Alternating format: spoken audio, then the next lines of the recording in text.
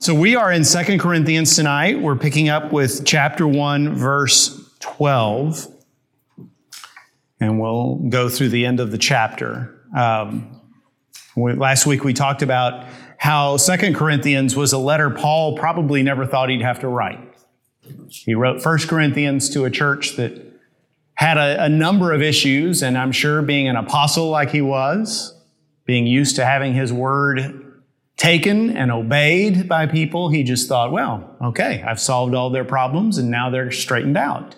But far from it. He heard from others that there were some hard feelings. He made a visit to that church and it was not good, and then sent them what he calls in this letter a painful letter, which we don't have anymore. And then hears from Titus, his partner in ministry, that things are a little better, but he still feels that he has to address what happened and what's going on in the church because he is a pastor and he cares. I cannot imagine being Paul from many perspectives. Number one, I don't have that gift, that calling to go into places where their gospel's never been heard and plant churches from scratch. I have all the respect in the world for people who have that gift and that calling. I do not.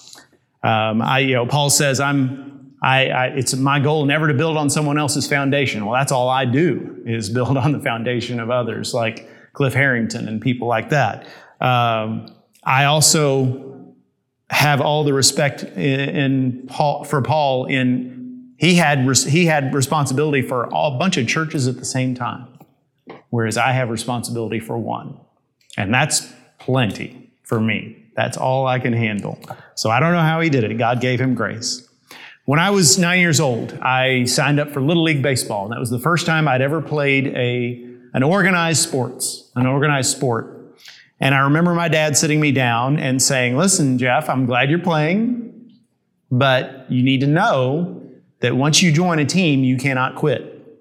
Even if you don't like it, even if you're not having fun, you've made a commitment and you need to stick with it, at least until the end of the season.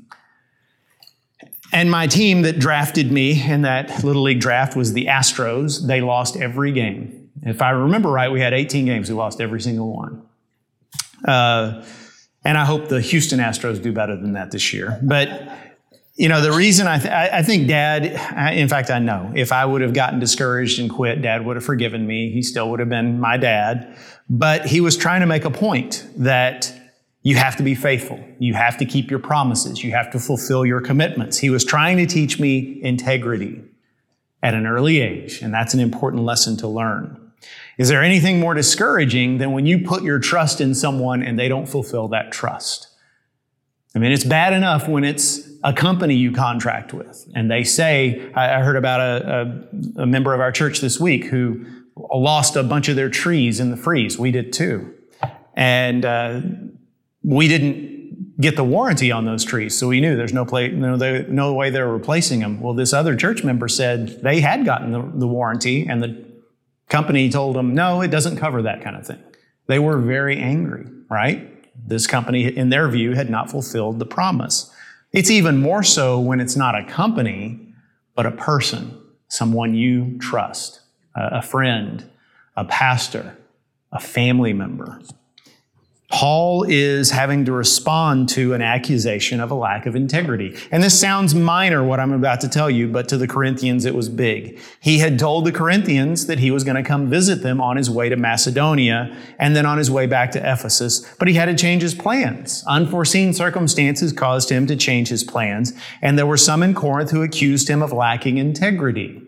By the way, we're just getting this from the context of what Paul's responding to. And I can imagine that there were the people who were the loudest about this were just looking for a reason to be angry. No, Christians never do that, do they? Paul has to defend himself against this charge that he doesn't really care about them. So that's the context that these next verses are about. So let's begin with verse 12. I'm reading out of the English Standard Version. For our boast is this, the testimony of our conscience, that we behaved in the world with simplicity and godly sincerity, not by earthly wisdom, but by the grace of God, and supremely so toward you. As he says we, he's talking about himself and Timothy and the other people in his party, his missionary party, his missionary group. He says, "For we are not writing to you anything other than what you read and understand, and I hope you will fully understand, just as you did partially understand us, that on the day of our Lord Jesus, you will boast of us as we will boast of you. Because I was sure of this, I wanted to come to you first, so that you might have a second experience of grace. I wanted to visit you on my way to Macedonia and to come back to you from Macedonia and have you send me on my way to Judea. Was I vacillating when I wanted to do this? Do I make my plans according to the flesh, ready to say yes, yes, and no, no at the same time?" It's kind of a confusing sentence. The translators of this Bible are translating it directly from Greek, where it makes more sense than in English. What he's saying is, am I the kind of person who says yes to one person and no to the other about the same question? Am I two-faced? Is what he's saying? Am I someone who doesn't stick by my word? His answer to that is in verse 18. "As surely as God is faithful, our word to you has not been yes and no. For the Son of God, Jesus Christ, whom we proclaimed among you, Silvanus and Timothy and I, was not yes and no, but in him it is always yes. For all the promises of God find their yes in him." Now let me just stop there and say his basic argument is, trust me because I'm an apostle. I serve Jesus Christ, and Jesus Christ is the one who does not lie. And if I were to lie, he would judge me for it as an apostle. You would know it by now because I would already be under his judgment. Paul is essentially saying, trust me, I'm an apostle. No one else gets to say that. I don't get to say that. Nobody else on this staff gets to say that.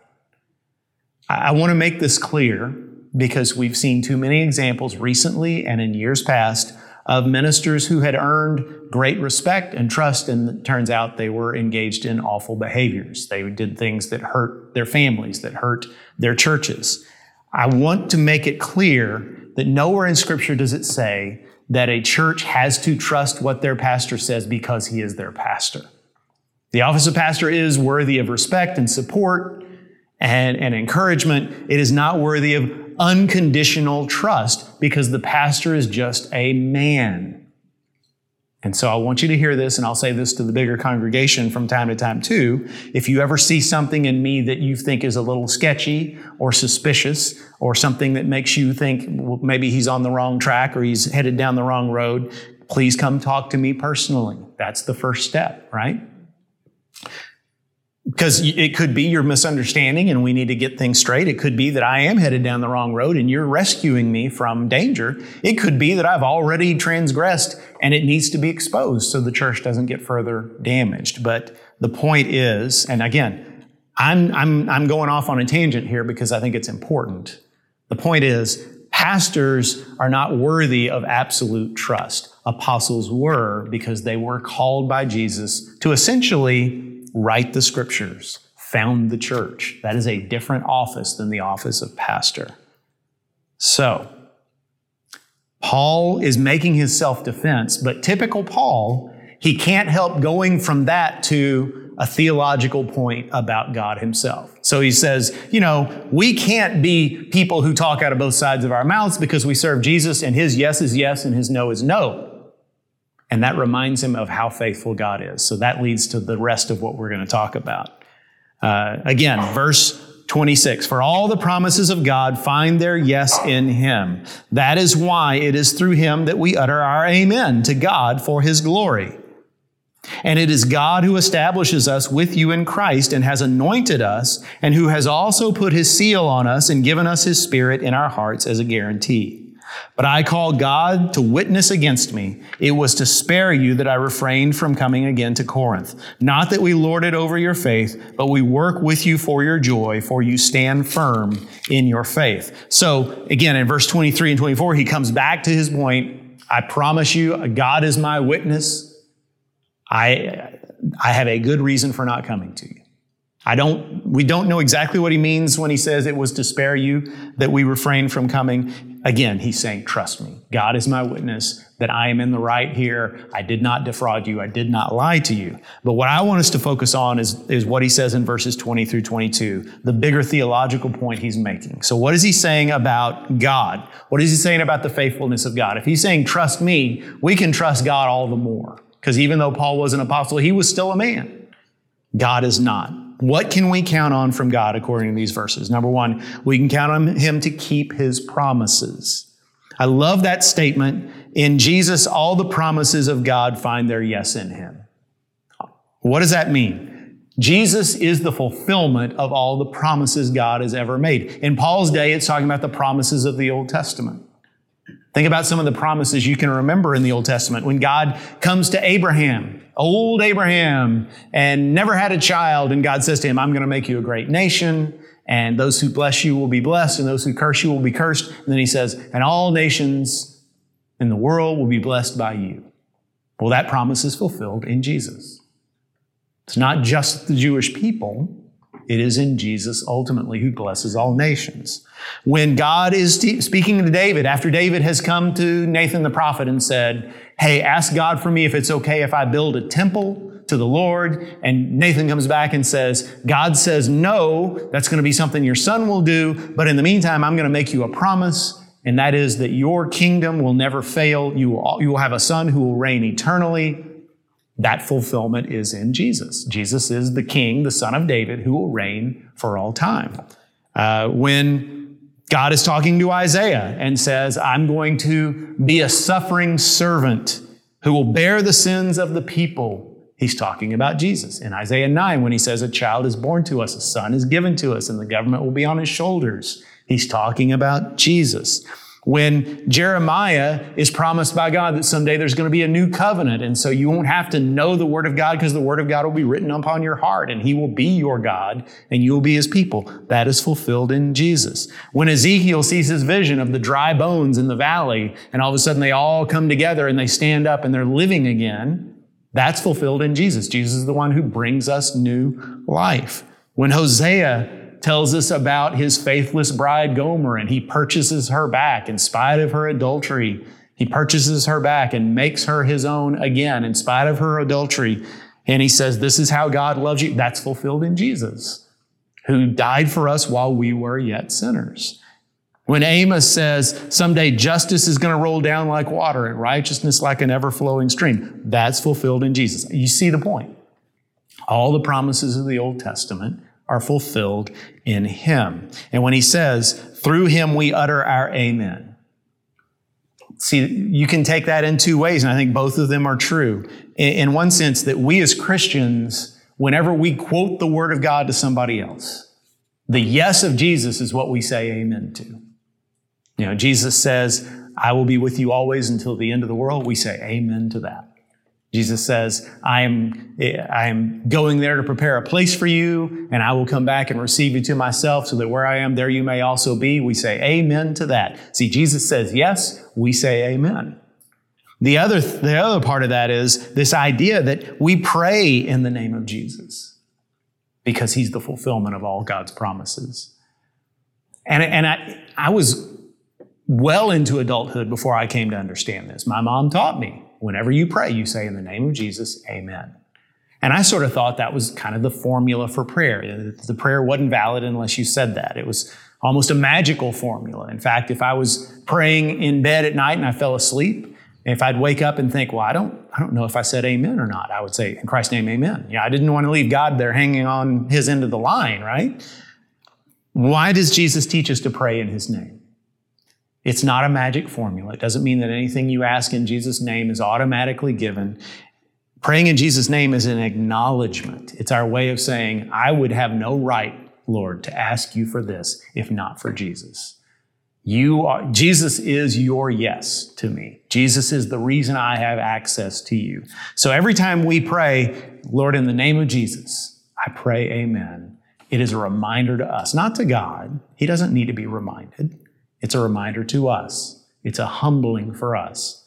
The reason we can pray is because of Him. He keeps His promises. Second thing Paul says is He makes us stand firm in Christ. In verse 20, when he says, in verse 21, that is, it is He who establishes us in Christ. That word establish is an economic term. It's a term that a merchant would use to say, I guarantee the product you paid for will be delivered. You go into this merchant's office and you pay for some pottery that hasn't been made yet. or you pay for workers to come out to your house and sow your fields, or whatever the case may be. The establishment is saying, it is my word guarantees this job will be done. And that's what God is saying here. Another way to look at it, I've done a lot of moving in my life, both myself and other people. And in Texas, moving usually means you borrow pickup trucks and you put your stuff in the pickup truck. My dad told a story once of helping someone move, and they had put an upright piano in the back of a pickup truck and just figured, this is so heavy, it's fine. And they were driving slow, and Dad said, I'm driving behind that car, and they weren't even going fast. They didn't even hit a big bump. All of a sudden, that piano just leaped over the side of the pickup and landed upside down in the street. He said, you can't do that. You have to be careful. Well, to me, this establishment is like a man who puts a piano or a refrigerator or some other big item in the back of a truck and then just straps it down with every kind of bungee cord and nylon strap that you can name and rope, and he ties it so tightly it won't even budge, and he says, that ain't going anywhere. That's what God says. You're not going anywhere. You are mine. I will make you stand firm in me. I have established you. And notice in that sentence, he says, it is God who establishes us with you in Christ and has anointed us and has put his seal on us and has given us his Spirit. You notice all the other three are in the past tense. Establishes is in the present tense. And don't take that so literally as if to say God has to sit there consciously holding you or you'll get away. But what it means is our salvation isn't a finished act. Every day we're being saved. Yes, we are justified before God the day we believe, but our salvation is ongoing. It's something that doesn't end. God doesn't stop saving, doesn't stop redeeming us until we finally come home. Notice also that we don't establish ourselves. It doesn't say you have established yourself in Christ. No, God establishes us. And that's a wonderful thing to know.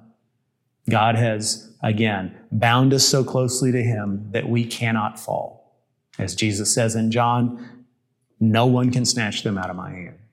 And that's very, very good news. And then it says he anointed us. Anointed. Interestingly, the word anointed is from the same word we get Messiah. The word Messiah, Mashiach in Hebrew, means anointed one.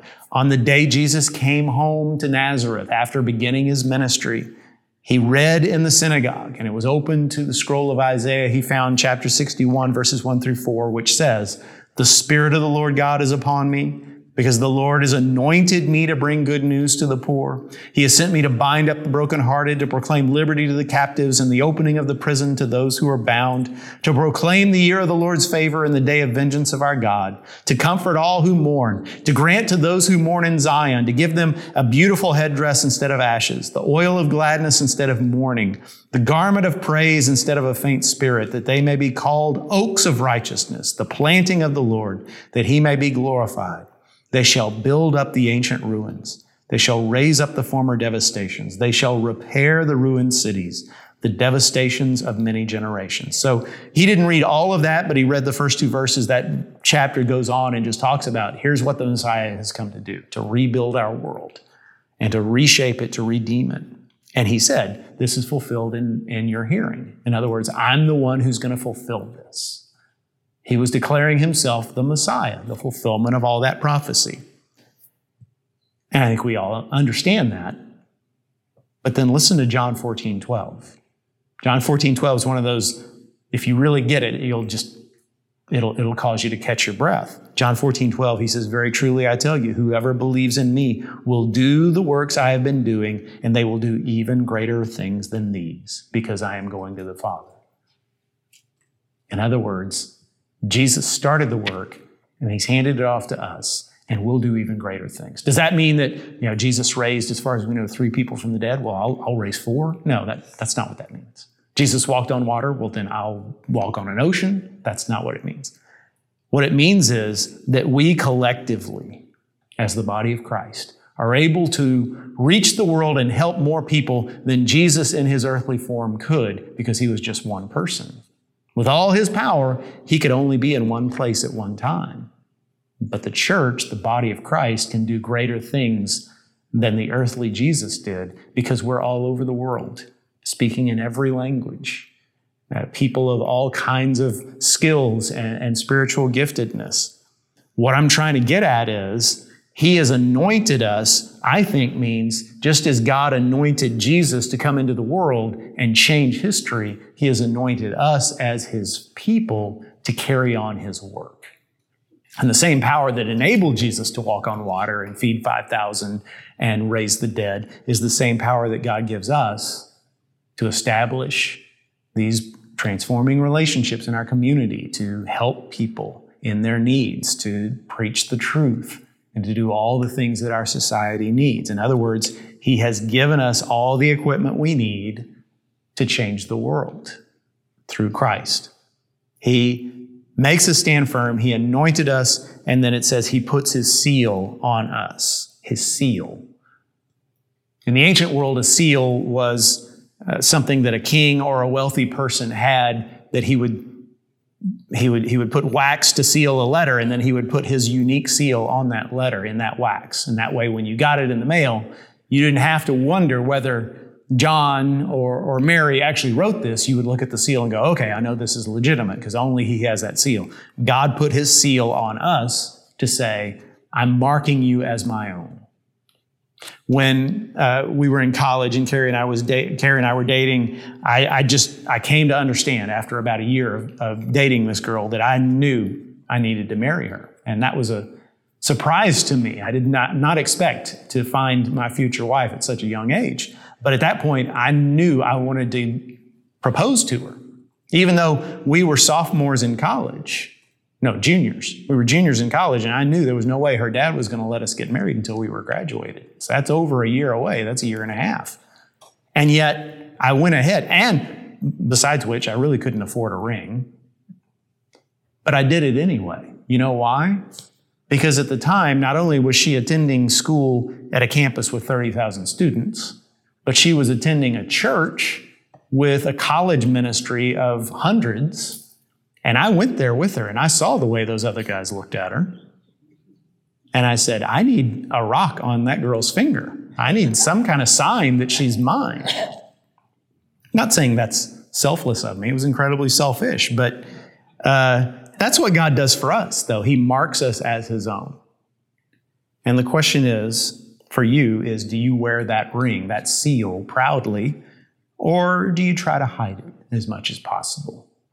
Do you want people to see that you belong to Jesus, or would you rather they just treat you assume that you're like everyone else and your faith is just a private thing for you, something that's personal, something only your fellow church members know about? And then finally, He pays a deposit on us. That's another thing we can count on from God. As He says in verse 22, He has given us His Spirit in our hearts as a guarantee. That word also means deposit. It also means down payment.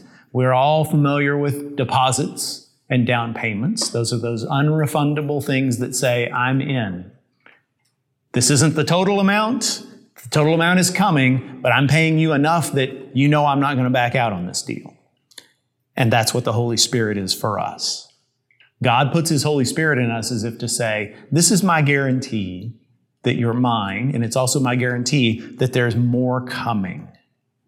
So, I don't know how familiar you are with the Holy Spirit's activity in the lives of believers, but it's whenever you feel conviction of sin, whenever you are worshiping God and suddenly you feel transcended, you feel in a sense that, okay, I am caught up in this emotion of being in God's presence and the problems of this world don't matter right now. Whenever you read the scriptures and suddenly you get an insight that you hadn't heard before, or you're hearing a sermon or a Bible study and you understand the Word of God in a way that's never happened to you, or when you feel joyful in times when you don't have any reason to be joyful other than I serve the Lord, or when you overcome a sin that used to bother you, that used to be your stumbling block, and now you look back and go, it's funny, I'm not stumbling in that way anymore. Or when you accomplish something you didn't think you could accomplish because God was with you. All those things are the Holy Spirit's activity in your life. And when you think about those, That's just the down payment. There's way more coming. As we grow in Christ, those things will start to happen for us more often. And the ultimate completion of that payment is when we come to glory. Our salvation is complete, and we're with Him all the time. And then all we do is righteous, and all we do is victorious, and all we do is joyful. The Spirit is a down payment. That's exciting news. There's more where that comes from. So the two questions we have to ask ourselves in light of this are, number one, am I the kind of person that demonstrates that faithfulness of God in the way that I live? Do others see that in me? There are plenty of Christians, sad to say, and you all know this is true, plenty of Christians who are good at being holy on Sundays and maybe Wednesday nights, and the rest of the week, they disgrace the name of Christ in the way they do their business and the way they treat others. Or are you the kind of person who keeps your promises, who follows the Holy Spirit, and is a person of integrity that others can count on? That is a huge way we can witness for the Lord, by being people of integrity, especially when it's hard. Are you that kind of person? Number two, am I excited about the things God has in store for me in the future? That's what we're talking about when we talk about hope. This idea of a down payment, does that excite you, or do you kind of say, yeah, I'll see? Because the hope God wants us to walk in is something you desperately need in order to make it in a world that crushes your hope in everything else. Because if you put hope in your money, if you put hope in your family, if you put hope in your friends, if you put hope in anything else, it ultimately, in one way or another, will let you down. But if your hope is in this future in Christ, you cannot lose, because the world can't take that away from you. Are you excited about the things God has in store for you in the future? Can you picture it enough so that it brings you excitement? Let me pray for us. Lord God, we're grateful that you are a faithful God, and thank you for showing us through these verses just some of the ways that you are. We pray, O Lord, that you would create in us hearts of integrity, hearts of purity, Lord, hearts of joy over the things that you have planned for us in the future. Help us to envision those and get excited about them. Lord, create in this church a factory for disciples. And we pray all these things in the name of Jesus and for the sake of His name. Amen.